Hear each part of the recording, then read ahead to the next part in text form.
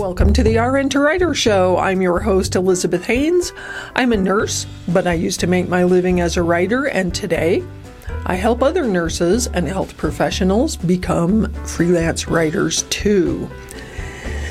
Before we get started, let me remind you to click open the description box on YouTube or check the show notes on Spotify and Apple Podcast for a link to any resources I mention. All right, today we have a fun episode. Well, I think it's fun because it's creative. Today's episode answers the question, what should I name my writing business? We get this a lot in our programs, especially in Get Paid Well to Write. Nurses say to me, I'm not sure what name I should pick for my business. I want people to be able to find my website easily, and so on and so forth. So the first thing that I want to note is your business name in terms of your LLC, or if for some reason you're starting a corporation, your corporate name does not need to be the same as your domain name, which is the name you type into the browser bar to access the website. I always tell people your business name should have great meaning to you and be something you can live with forever, because it will never change, whereas your domain name, which is your website name, your URL, you never know. You might change that multiple times in your writing career. I changed mine several times, my domain name. Your business name, your LLC name, is the name that's going to appear on the contracts you sign to get paid for writing for clients. And that's the only place that it has to ever appear, is on a contract.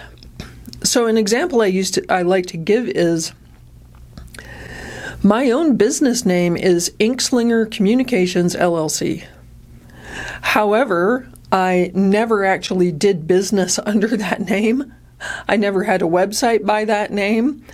I branded my own name, Elizabeth Haynes, for my writing work, and so my domain name for many, many years, most of my freelance career, was elizabethhaynes.com. And then later on, I changed it to hayneshealthcontent.com for various reasons I won't go into, but that was a dumb move. Don't do it. You also can brand your name and use that as a domain name, but I want to get back to the business naming part for a minute. Like I said, make it something special or memorable. Now, one caveat. You need to know that in many states, any licensed health professional, such as a nurse, a physician, a PA, a licensed clinical social worker, you may not be able to use your title in your business name. So in other words, I would not have been able to set up an LLC of Elizabeth Haynes RN LLC. That's because some states have rules around the types of business entities you can have if you're a licensed health professional and you want a title in your business name. Many times, if that's the case, you're required to set up what's called a PLLC, which is a professional legal liability company. PLLC is not what you want for your health writing business. PLLCs are for people who are performing clinical activities in their business. So, for example, therapists often have PLLCs, psychiatrists, psychologists, MDs, nurses who are setting up some sort of business that involves, for example, wound care. That might be appropriate for a PLLC. And if you have questions about the distinction between the LLC and the PLLC, I suggest talking to a CPA. There could be tax implications, for example, that you may not want to get into.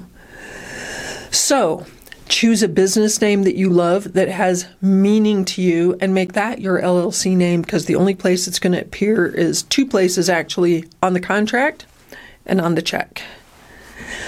The rest of the time, you can use your domain name, your URL, your address on the web to do business. And like I said, that can be completely different from your business name. When you choose a domain name, I'm talking about a .com, a .net, a .co, you should make sure that that reflects what you do. You can use your name if it's available, but increasingly it's really hard to get excellent .coms, which are called top-level domain names. So your name may be taken. I suggest that you look up Google algorithm rules or knowledge that we currently have to see if having a keyword in your domain name helps with search rank. Once upon a time, it seemed like it did. Since then, people seem to think it does not. Now the tide may be turning again to saying, yes, keywords in your URL are good. So you might want to look some information up on that. Your domain name, you may be able to use a professional licensure or title such as ElizabethHaynesRN.com. However, you do need to check the laws regarding that, because in all of the United States, nurse, RN, LPN, those are all called protected titles. That's to prevent people who are not actually licensed or who are not educated as a nurse, doesn't have a degree or a certification, from using those titles. So there could be additional rules around that. So I would say check that out. But my point today is to say it can be really fun and a fantastic creative exercise to pick out your business name and then also to figure out what you want for your domain name. You might want to be Butterflies and Roses LLC, for example, doing business on the web as MarySmithTheNurseWhoWrites.com. Either of those is acceptable. Your business name and your domain name can be totally different. So use your creativity and choose the best options for you. That's all I have to say about this today on the RN to Writer Show. What questions do you have about, branding yourself, branding your business, picking a domain name, picking your business name? Feel free to put them in the comments on YouTube, or you can always shoot us an email through our website. Thanks for joining me on the RN to Writer Show. I'm your host, Elizabeth Haynes, and until next time, keep pitching.